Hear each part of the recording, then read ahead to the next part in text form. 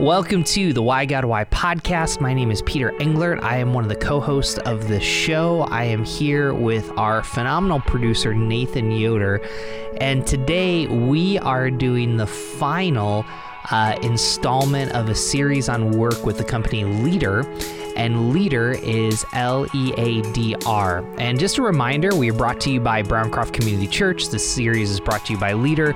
We exist to ask the questions that people don't feel comfortable asking in church. And I'm fairly certain that you've probably have asked this question: why do the people I work with drive me nuts? Today, we have a phenomenal guest who has an awesome story. His name is Jeremy Bonet. I'm looking forward to chatting with him. Jeremy, welcome to Why God Why. Thanks for having me. I'm excited to be here. And nice work pronouncing the last name. Most people butcher that one. Well, you gave me some good prep, so I got to give you credit. You know, okay. Must be Leader. Right. Must be Leader. Hey, before we dive into this question, introduce yourself to the listeners. Where did you grow up, and then how did you end up in Leader? Yeah. Well, I grew up in Seattle, Washington area. I was born in Hawaii. I throw that out as a humble brag, but I moved at 3 months, spent most of my life in Seattle area, and was there until about 18. And then found my way to Arkansas, of all places, through a pretty kind of unconventional manner or story, which I'm happy to share. And was there for a few years for college and with my wife. And then after traveling New Zealand, went back to Seattle, joined the company PushPay, was there for a few years, met some incredible people, Matt Tressler, Chris Heaslip being two of those who started Leader, and came to me a couple of years ago about this crazy idea. And those are the types of folks when they invite you to do something, you don't ask too many questions, and that's what happened with me. I said, I'm in, let's do it. So I have the privilege of leading our sales organization here. There's about 15 of us in the sales side, and we're all in on this mission of helping develop leaders. And that's, for me, something I'm super passionate about, because I've seen the impact of really good leaders in my life, seeing something in me that I didn't always see in myself and helping draw that out of me. And unfortunately, I've also seen the flip side of that, leaders who maybe were passive and didn't believe and didn't invest, and the impact that had on me and organizations. So that's why I'm here. That's why I'm fired up about what I get to do from a professional standpoint. And then on the personal side, my wife Anna and I have a 2-year-old. His name's Brennan, and then we have another one on the way. So really passionate about building a multi-generational family on mission. Just a side note, is Brennan named after Brennan Manning, or? People have asked that. He's not. I don't even think Anna knows who Brennan Manning is. So no, we I don't know how we came up with it. It just kind of clicked, and it was early on. We're still looking for another name for our second one. So Peter, if you have any ideas, let me know. We're all ears. Oh, I won't do that to you, but someday I'll tell you the story of how we landed at names for our two daughters. It's interesting, your son's name's Brennan and Brennan Manning, and I think people, if you're still listening to this episode, you're probably intrigued because you're saying to yourself, I work with people that drive me nuts. I haven't met someone that says that they haven't, but I think, Jeremy, you bring something very unique. Brennan Manning's actually fairly important to the Christian world. He was in recovery, dealt with alcohol, and, even when he was healthy, there's actually some stories about him. And as we think about this question, you have a very similar story to Brennan, which I think frames how you respond to this question. Why don't you share that story with us? Yeah, thanks for asking, and thanks for giving me the opportunity to share it.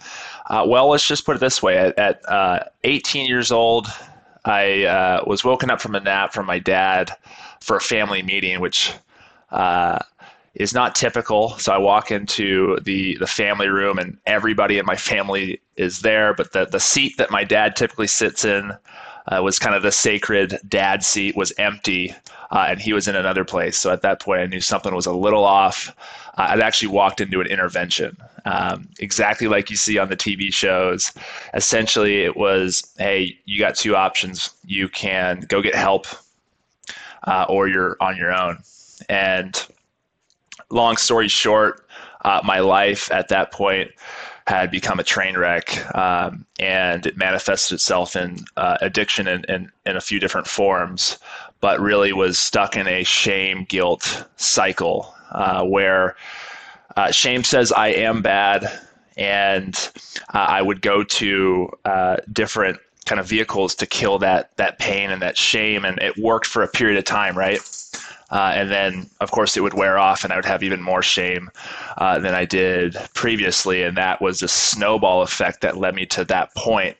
And I knew I needed help. And so I took him up on the offer, and found myself in Arkansas about 7 hours later, a place that I didn't even know how to pronounce. I didn't even know if you pronounce the S at the end of Arkansas. So a huge shock, obviously, but it changed my life. It was extremely, extremely humbling and extremely challenging, but was what I needed to get back on track. And it was a Christ-based rehab center. So I was able to really kind of reestablish my relationship with God, and he was able to, bring me back from a really hopeless and humble spot where I realized that I couldn't do this any longer by myself. I needed the power of Christ in my life to work through a lot of the things I had gone through and a lot of the shame that I was carrying. And so for me, when it comes to work, I think it's the reality that, I have a story, and I just shared probably a minute version of it, right? But everybody has a story. And it might not look exactly like that, but I think if we're all honest, we would love for others to take the time to ask the questions to understand what that story is, right? And so I appreciate you asking it, and it's definitely shaped who I am today, and it shapes how I go about relationships, because I want to know, hey, what drives you? What are some of the failures, shortcomings, victories that you've had that have shaped who you are today and where you are today, right? You're a good interviewee, because you're like, well, let's get back to the topic, but I'm going to push you a little bit. Yeah, happy to dig into the story for sure. Because I think it'd be really, really helpful to our listeners.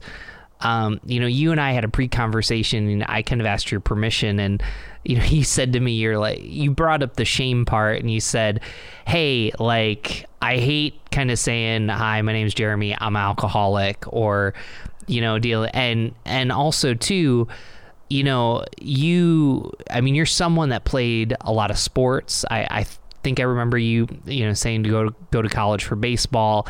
I think it'd be helpful for our listeners to have that context, because, in some ways, you can take this sports mindset to work, and what you're doing in sales, but actually dismiss the whole story part.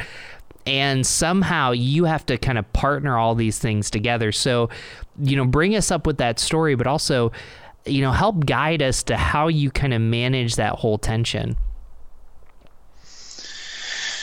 Yeah, I mean, to your initial point, for me, it really was more about the shame cycle I was in that manifested itself in addiction. Now, whether I'm an alcoholic or an addict, I think a lot of people have really strong opinions on that. I prefer to not label myself in that way.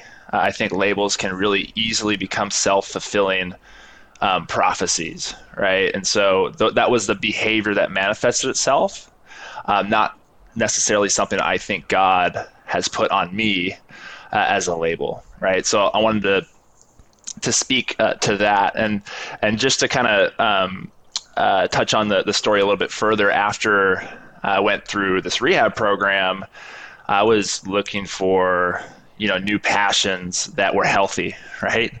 That didn't involve regret and pain, And so after that program, I got inspired to hike the Appalachian Trail. And speaking of leaders, this came from the inspiration I got from one of my leaders who was at the rehab, who had also hiked the Appalachian Trail and found a lot of fulfillment and peace through that experience. And so I got fired up about that. I went out and hiked from Georgia to Maine. And for me, that was kind of a monumental and formational time, because I was looking for something healthy that I was passionate about.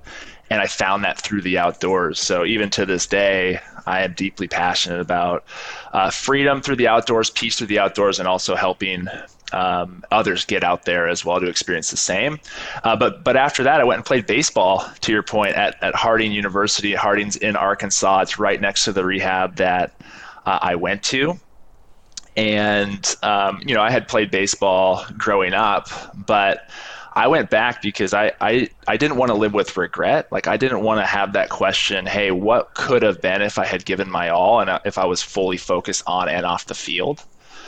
I went there, I walked on, I made the team, was able to play for 3 years, met my wife there. She's incredible. We've now been married for 9 years. But then after Harding, I was able to go back to the rehab that I had gone through and give back and invest in those guys.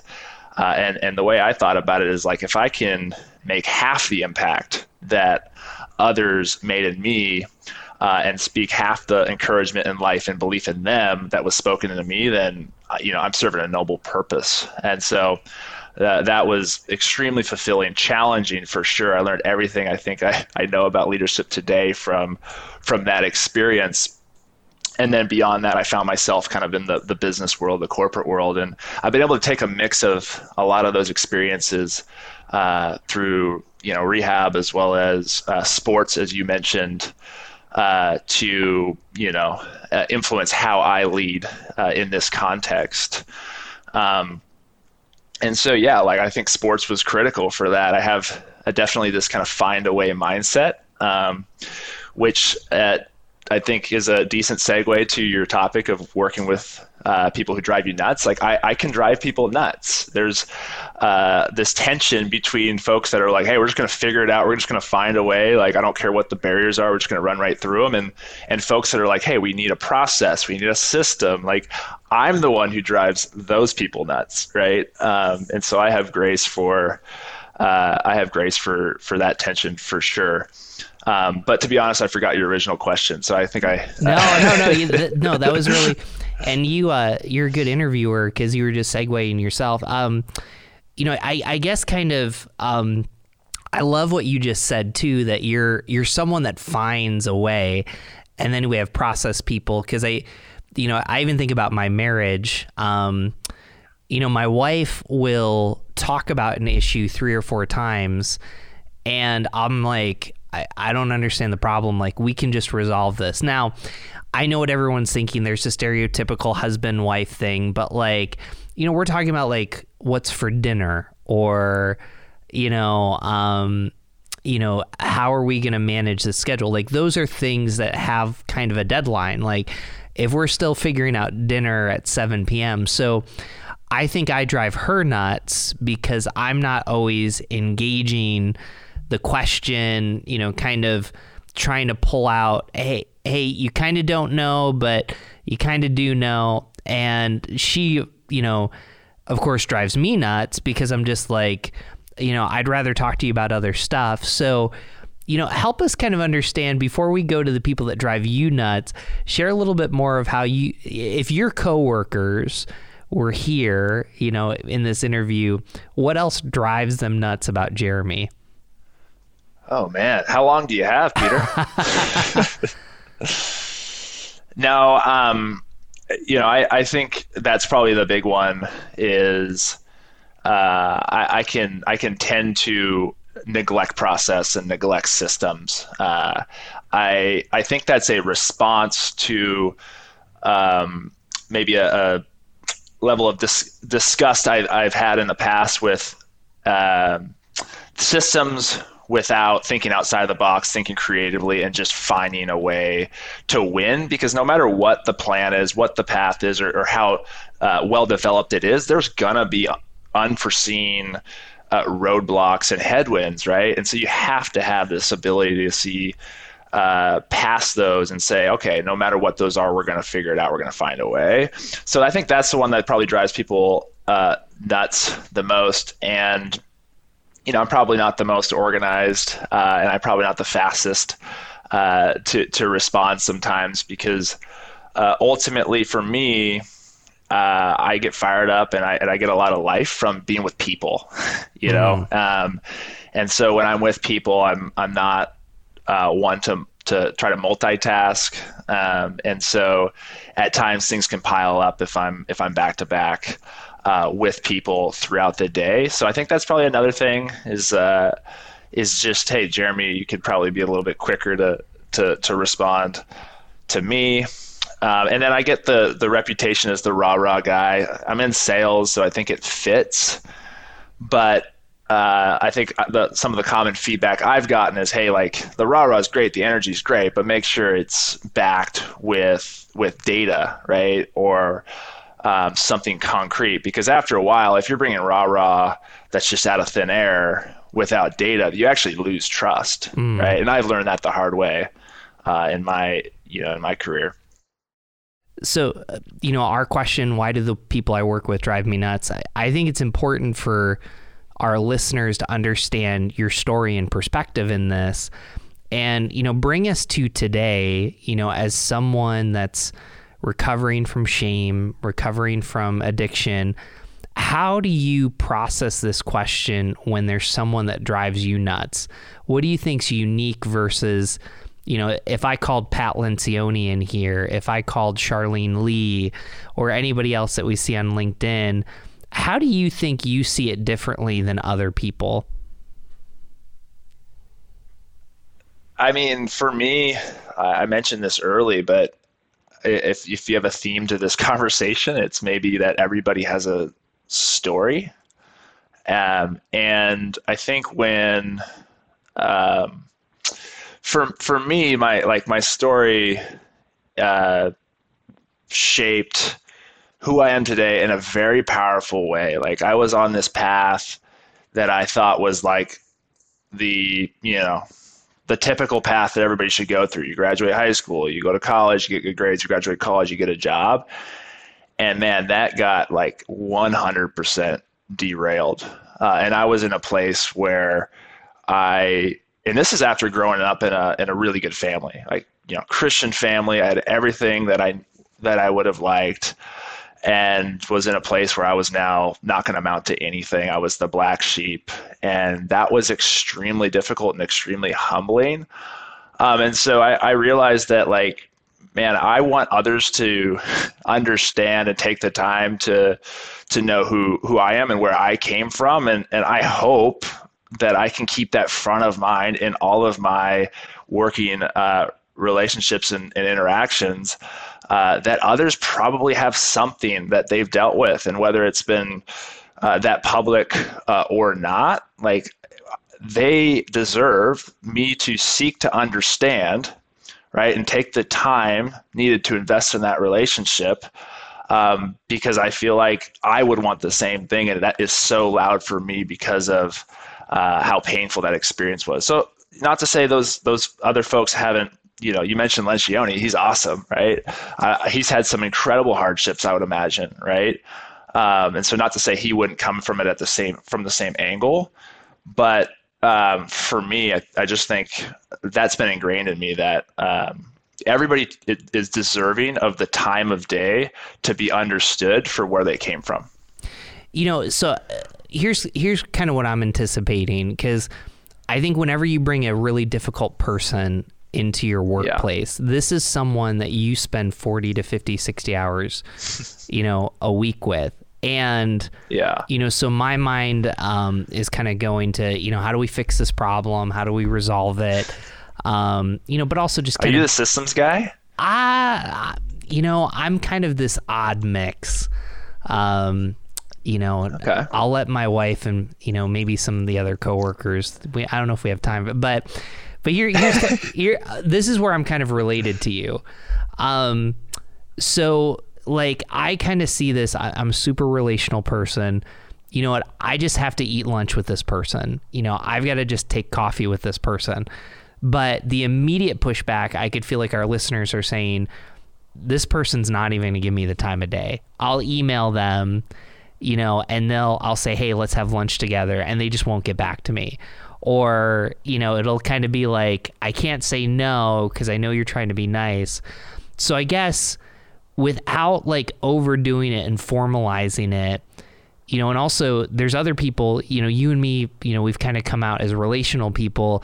There's other people, like I come to my job to get stuff done, like the personal time. So how would you encourage and navigate a situation where, someone feels like, I know I got to do this work to get to know this person, but I'm not so sure that they're going to be receptive to it because I just want to understand. They might not. That's the reality. And you have to be okay with that. And if we're only going about relationships for what could happen in the end, then in my mind, we're missing the point, right? And so what if they don't, right? Like for me, it's about the process over the product. And for me, it's about at the end of the day, did I do everything that I could do in my power to care for that person, to understand that person, get to know that person, regardless of how they respond, whether they respond the way I want or not, right? Because I can have peace of mind knowing I did everything I could do to be the best colleague, husband, relationship that I could be, right? And so you're right. Like you might not. You might take them out. You might try to get to know them.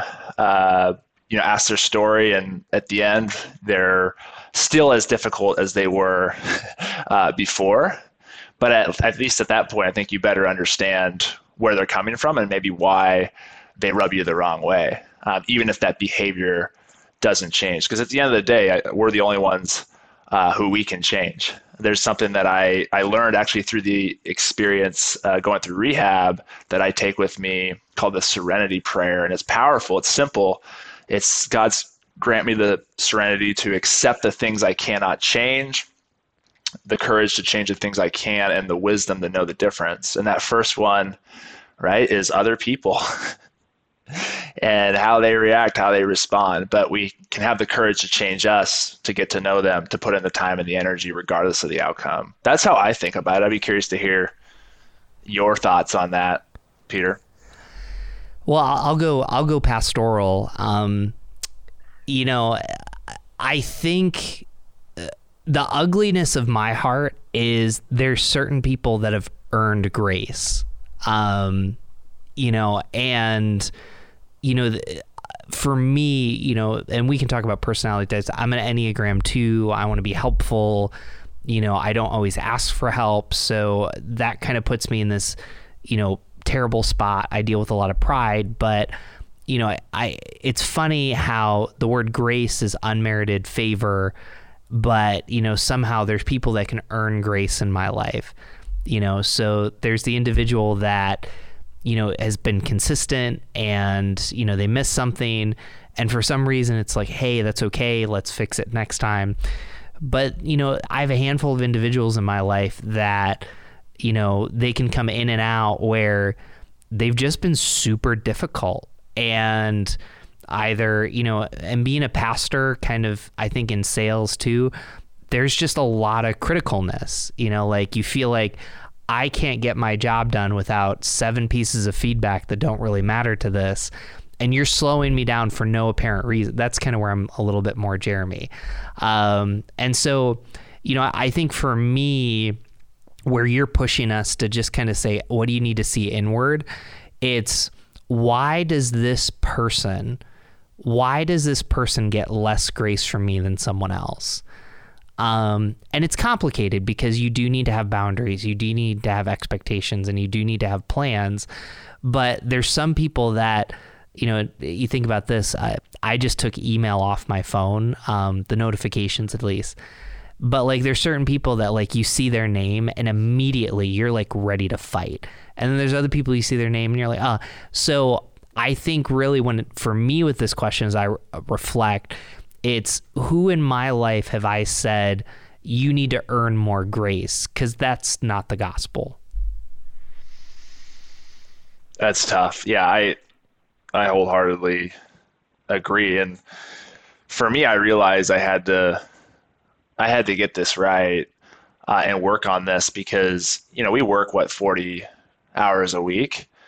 And I found myself outside of work, evenings, weekends, like over and over and over in my mind, thinking about 1, 2, or 3 people that were like you mentioned, driving me nuts at work. And it was taking away from my energy and commitment with family, with anything outside of work. And it was exhausting because while I might be working 40 hours a week, I was thinking about it 30, 40, and it was really on, a few folks that I couldn't learn how to effectively love and work with. And so, like you said, it drove me to really face this question and this issue because it was unsustainable and it was really impacting the way I was able to invest, not just at work, but also outside of work. And I'm glad you turned off your notifications. That's I did that recently as well. But for me, I think getting to the root of it is key. And I'm still a work in progress, Peter, obviously, and open to as many tips and pointers you've learned along the way. But I think it's key. I think it's super important, just to make sure we're serving others the way that I think God would like, and also able to bring our best selves in all facets of our life, right? Well, I had a pastor that said, unforgiveness is a poison we drink while we wait for the other person to die. Resentment is allowing someone to live rent-free in your mind.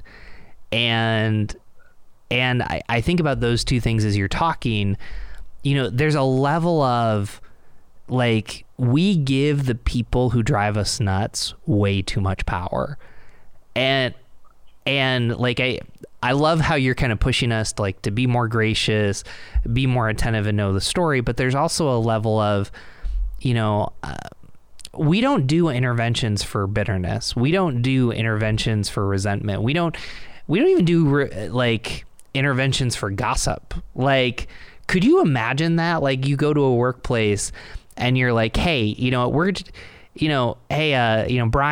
I just want to let you know, like, sit down in this chair. Like, you gossip a ton. Like, I just want to let you know, like, and like, I think when I think of this question, even what you're pushing and where this conversation, we self-sabotage ourselves so often because we're so blinded to our own faults and pain that we've kind of projected it on others. I don't know, push back on me. No, I like I like the way you frame that. When somebody is causing us that much angst or anger, even, or resentment, then they have way too much power over us, and they are living rent free in our minds. And so I completely agree. I felt that. So that's why I think this topic is critically important. So I don't have any pushback to the way you frame that. Well, let's get personal with you. Talk about your worst workplace relationship. Yeah, I mean, there's been a few, and I'd like to think I've learned the hard way, or I've learned through these experiences. But I would say the common tension that I already called out earlier, which is, I'm like find a way, we're going to get there, and there might be a process, there might not. And then there's, in the past I worked with somebody, we'll call him Don, who was very process driven, and everything had to go through kind of a systematic process that for me just took way too much time, right? It was like, it felt like meetings about meetings and I felt in my mind that we were just detracting from getting the job done, right? And so that was the constant tension that I saw continue to play out. And one of the really practical things I learned through this process, as I felt like I kept kind of beating my head against the wall, was I realized that Don had a lot of strengths that I don't have, right? He has a personality that I don't have. And so when there came a time for me to build a process, what I did was I came to Don and I said, hey, look, like, I'm wanting to build this process for this project, and I don't know anybody better at building process than you. Would you mind working with me to help build that out? And honestly, what happened was actually pretty crazy. So through that experience, Don had felt empowered and felt that he was being recognized for the unique strengths that he brought to the table. And honestly, that one kind of act really did help change our relationship in a big way, because I think it showed hopefully a little bit of humility, like, hey, this is where I'm not strong, Don, and this is where you are strong. And I think helped him feel that I respected and valued him for something he brought to the table, even though that wasn't my strength. And so I think a lot of times, like, when somebody's different than you, they have characteristics or strengths that actually can complement yours. So in that scenario, when you have somebody who's very process driven working with somebody who's very, hey, no matter what, we're going to get to the goal driven, and you combine those two where both people recognize that that's kind of the strength and weakness of the other person, then that's an unstoppable duo. It really is. And so we got to that point, but it took a lot of work. And I think the big breakthrough for me was just like going to him and asking for that advice. And then, of course, really leaning into that relationship, even outside of work, sometimes going and asking, questions to get to know who he was, what made him tick, why he was the way he was. And eventually we had that breakthrough, but it wasn't without a fair bit of heartache. It's interesting. You kind of went peer. I'm going to kind of go leader. I worked for an organization. It was a Christian organization, and I really looked up to a leader. And then I worked with them, and I was left very, very disappointed for a number of reasons. And, I was young, I should say younger, depending on who's listening to this episode. And my expectations of this person as a leader before I got into the organization versus after, I didn't feel like I had the trust. I felt like things were sugar-coated. I felt like, and again, I didn't work with this person like a ton. So, but as I thought about this question and even just kind of putting it back on me, the older I've gotten, I think the more gracious, like I've heard more about their story. There's a couple times that they were overlooked for different leadership positions.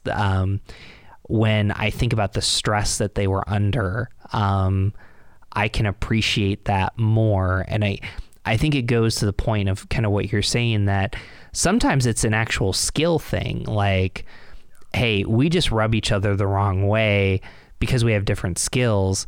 But I also think other times, whether it's generational, whether it's just expectations, like, even what you said before, which I think is so freeing, like, you could do all this work and nothing changes.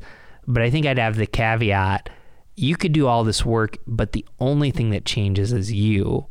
And I think that that's probably the most powerful thing, is that, I want to have a picture of my life with someone that drives me nuts, that when I'm 50, 60, 70, 80, that people want to be around me. And part of that is like what you do right now as a coworker. And I think we forget that and we don't have the big view. And I think even where I'm thankful that I'm changing, for the people that drive me nuts the most, when I can ask those questions, I go to the gym with my friend Mike. He's not only older than me, he's like 6'5". So me walking in the gym with him is like Danny DeVito and Arnold Schwarzenegger, so we're twins, but, I think he constantly pushes me when I'm dealing with difficult situations, not to try to change the other person, but to kind of say, hey, something in you is getting triggered. And I don't use that word. I don't use that word tacitly. Like I use it because I think there's certain individuals that just trigger us. They get us angry. And if we don't deal with that, should we learn how to say things in a way someone absolutely, but that doesn't change the truth of it in any situation, whether it's sales, working for a church, working for a nonprofit, working as a CPA or an analyst. Like you have to be able to be mature enough that even if someone behaves badly, if they bring truth, you've got to deal with it to help your organization. Yeah, you said a lot. That's a lot in there. And one of the things that I think you mentioned is like you said, in addition to the complementary skills or the difference in skills, a lot of times folks are just going through stuff. Yeah. They're just going through stuff. Like, for example, as a leader, somebody might walk in, late one day, and there's the natural response or reaction, I should say, not response, is to come down on that person, and make them feel bad for being late. And while their accountability is key, don't hear me wrong, for me, I've learned over time is to ask the question, seek to understand before seeking to be understood, because a lot of times you have no idea what's going on in that person's life, right? Maybe they just had a miscarriage, or maybe somebody in their family just passed away, or maybe something came up that they just had absolutely no control over. And so I just think it's really, really key that we understand what somebody's going through in that moment, right? Or in that period of time, so that we can best serve that person. And then another thing that I thought about too is that a lot of times vulnerability kind of begets vulnerability. And when it's, for me personally, one of the most challenging things is working with folks that I feel need to kind of keep it all together, have it all together, like they have it all figured out, they got nothing to learn, maybe not open to change, or not humble, right? And so one of the things I have found in those relationships is that if I lead with vulnerability and communicating in the areas that I'm working on, that I maybe are some of my weaknesses, then I was surprised by how that person would actually come back and share something similar and kind of let their guard down. And so for me, I find that that's been really, really helpful in breaking through. And to your point, and it doesn't always, right? It doesn't always, and I'm not advocating for vulnerability just to everybody. But at the same time, I think a level of vulnerability can actually help break down walls, because people will, I think, are impressed by your strengths, but they'll connect with your weaknesses. So to what you mentioned about, that pastor situation, you probably were impressed from a distance, and then you get closer and you realize, man, this person's going through a lot. They've had some hardships in their life, and you probably feel more connected because you're able to understand maybe what some of their shortcomings are. So a lot in that answer, but those are, I would say, some principles that I've just had to kind of keep front of mind as I'm dealing with other folks in the workplace that have really helped me kind of break through. Well, and even what you're saying, like, you had me thinking about this today. Today is kind of like the universal first day of school for New York. I think in Texas. Oh, nice. Yeah. And, we're just... Texas was like a month ago, man. Yeah, I know. That's trying to... It's too hot here for summer in August, so they just send them all back to school. No, that's great. So, I think about this, like, we're not attentive to people's personal lives. Like, I wonder, if you took a temperature, like, this is something that's so easy to do, but we don't do it. You know what? I have a coworker that has a kindergartner, a first grader, and a third grader. Like, just to be, and that's a hypothetical. So anyways, I'm just giving you a hypothetical. So I don't even know if there is one at Brown Cross. Anyways, but like for you to even be aware, hey, this is the first day of school for their youngest. How might that affect? And you don't have to be in charge to do that. Like, and that's something that, you even think about the Christmas holidays. Like, with your vulnerability, people do mention stuff. Like, in a while, you're going to have a second baby. There's going to be some mornings that you come in exhausted, and like those, my wife, who's a mental health therapist, she'll say those are like relationship bids that we're trying. And I think more people than not drop those bids in, and even, one other thing that I'll add, because we're not always like aware. So I think kind of keeping awareness of the calendar, but I think the second thing is, I think we feel this need to give people feedback, and we feel this need that with the people we drive nuts, that we need to be heard. But the funny thing is, I had a professor that used to say people don't argue with their own data. And it's amazing that when you're in, and I can imagine this for a sales role and a performance role, like when you just start asking questions like, hey, this project got done, tell me what you thought you did well, and tell me what you thought you need to improve on next time. You tell me, how often when you do that, does that person say anywhere from 70 to 90% of what you had said? And instead of coming at them like, you were terrible on that phone call, like, sometimes they already know that, and then you can have the better conversation. Hey, what does it look like next time? So, I think the two things that I'm thinking of dealing with difficult people, number one, are you aware of their calendar? But then number two, are you actually giving them the opportunity to solve their own problem? So. Oh, 100%.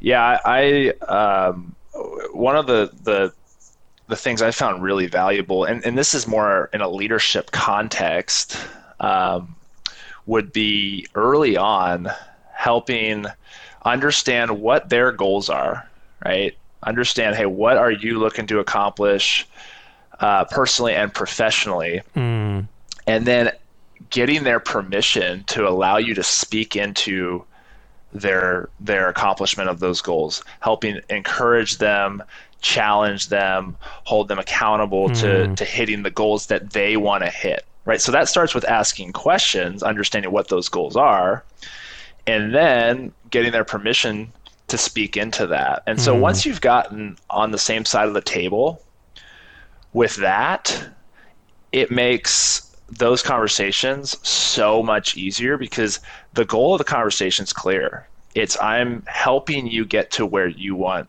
to go. Not to say you don't have to remind them of that, but when that call happened in your example, like you said, after that call, asking, hey, what did you think you did well? What are the things you think you would have done differently? 90% of the stuff that you would have said, they're going to say. And for that last 10%, frame it up as, hey, do you mind if I share one thing that I think will really help you accomplish your goals here in the future? 100%. right? And now you're communicating feedback, but it's truly done in a way that serves that person and helps that person get what they want. And you've already been given permission to help them, right? So that's where I found is really key when it comes to feedback. Otherwise, you're trespassing, and you might not have earned that right to speak into their growth, or even been given given permission to be the one who speaks into their growth. Well, and what I love about what you said too is there's a focus. Forgive me for using this example. Feedback, sometimes comes across as, actually, no, I'm changing this in my mind. Feedback sometimes comes across like a piñata, where like you just keep hitting the piñata and you keep hitting it, and then there's a ton of things that come out, but you don't get one thing. Whereas I think a better way for feedback is you actually hand the box of chocolates. Like you do one thing really well, and I think so often we're like just spreading out the feedback, and the person receiving it, and especially if they're a difficult person, they're probably angry about 2 or 3 things. They forget about the other 8 things, which leaves the one thing that you really care about out. Whereas I think even what you're saying is, hey, I just have one thing, just here's one thing to work on. I just think that that's so powerful. It is. I've also learned this the hard way. Playing baseball in college, I had all sorts of coaches. And I found through that experience what was effective and what wasn't. So at one point I had a coach that said, hey, you're in a slump, so why don't we do this? Why don't we open your batting stance, tighten your grip, load earlier, like your back elbow should go down. And it was entirely too much. It was overwhelming. And as a matter of fact, I think I was worse off by trying to apply all of those changes at once.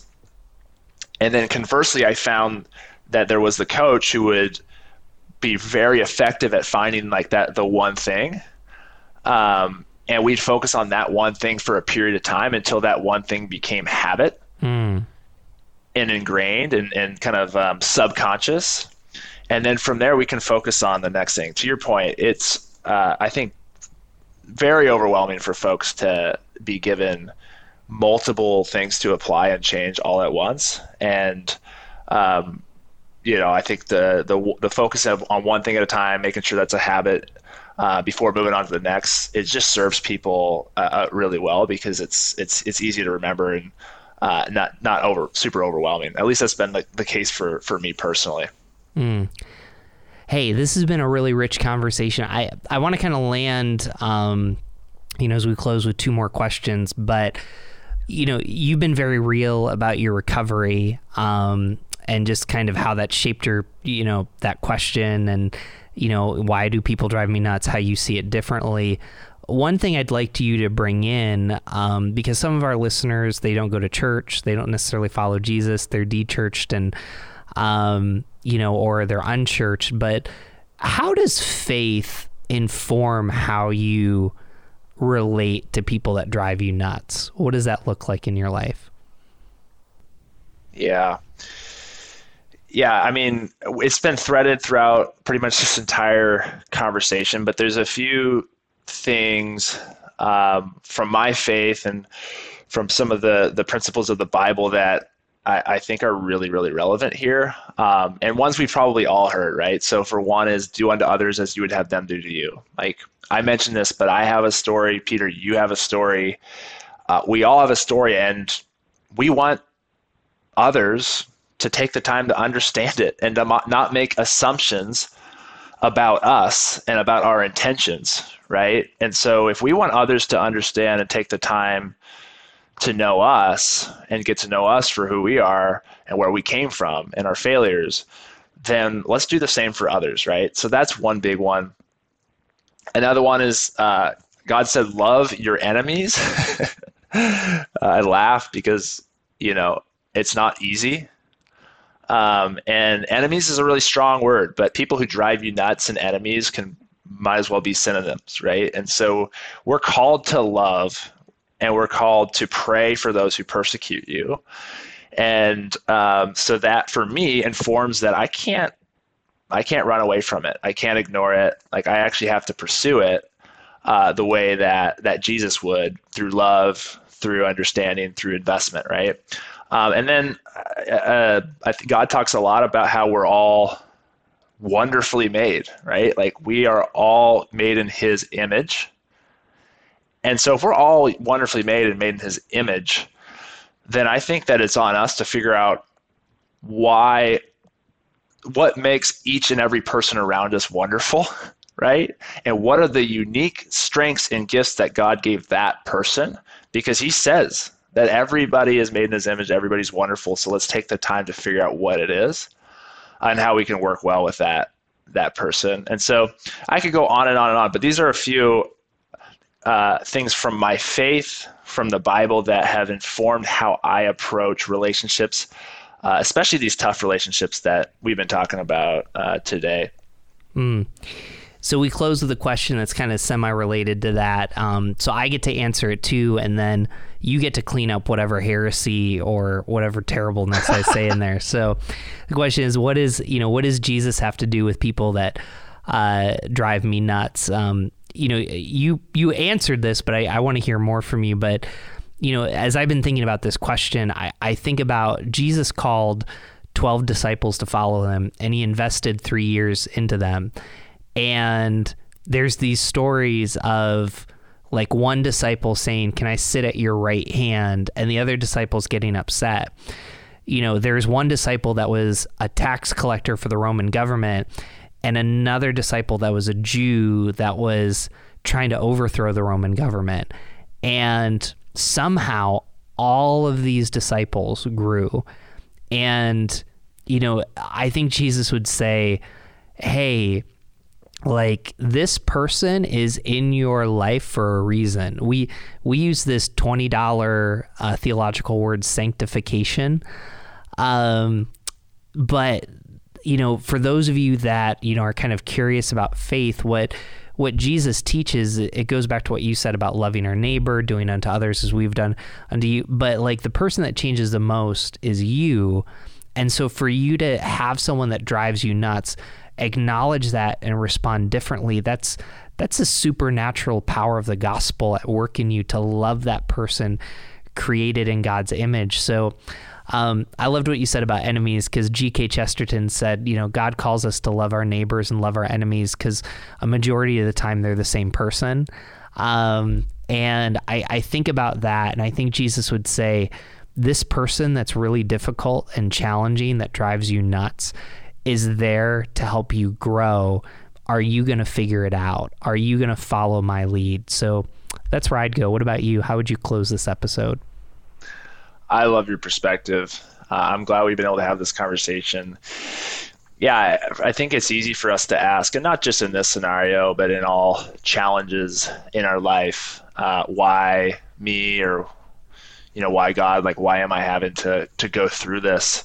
It's something I've been guilty of and still am, honestly, from time to time. But what I try to kind of flip the script on is asking myself the question, and you just alluded to it, but what do you have to teach me through this? Or what does this person have to teach me? Because I think we're always growing, and I think that God allows different circumstances and different people in our lives to help us grow and ultimately make a bigger impact for his kingdom. So that's the way I like to think about it. I'm not perfect at it, but I feel like if I'm keeping that perspective front of mind, then I'm ultimately able to continue to serve others better by better understanding those around me, and then make a bigger impact for the kingdom of God.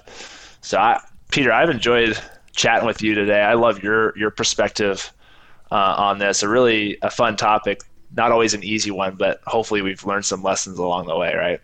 Hey, this is your first podcast interview. Our listeners don't know that. So when you do the big ones like Carey Nieuwhof or just remember us, okay? That's all I'm asking, okay, Jeremy?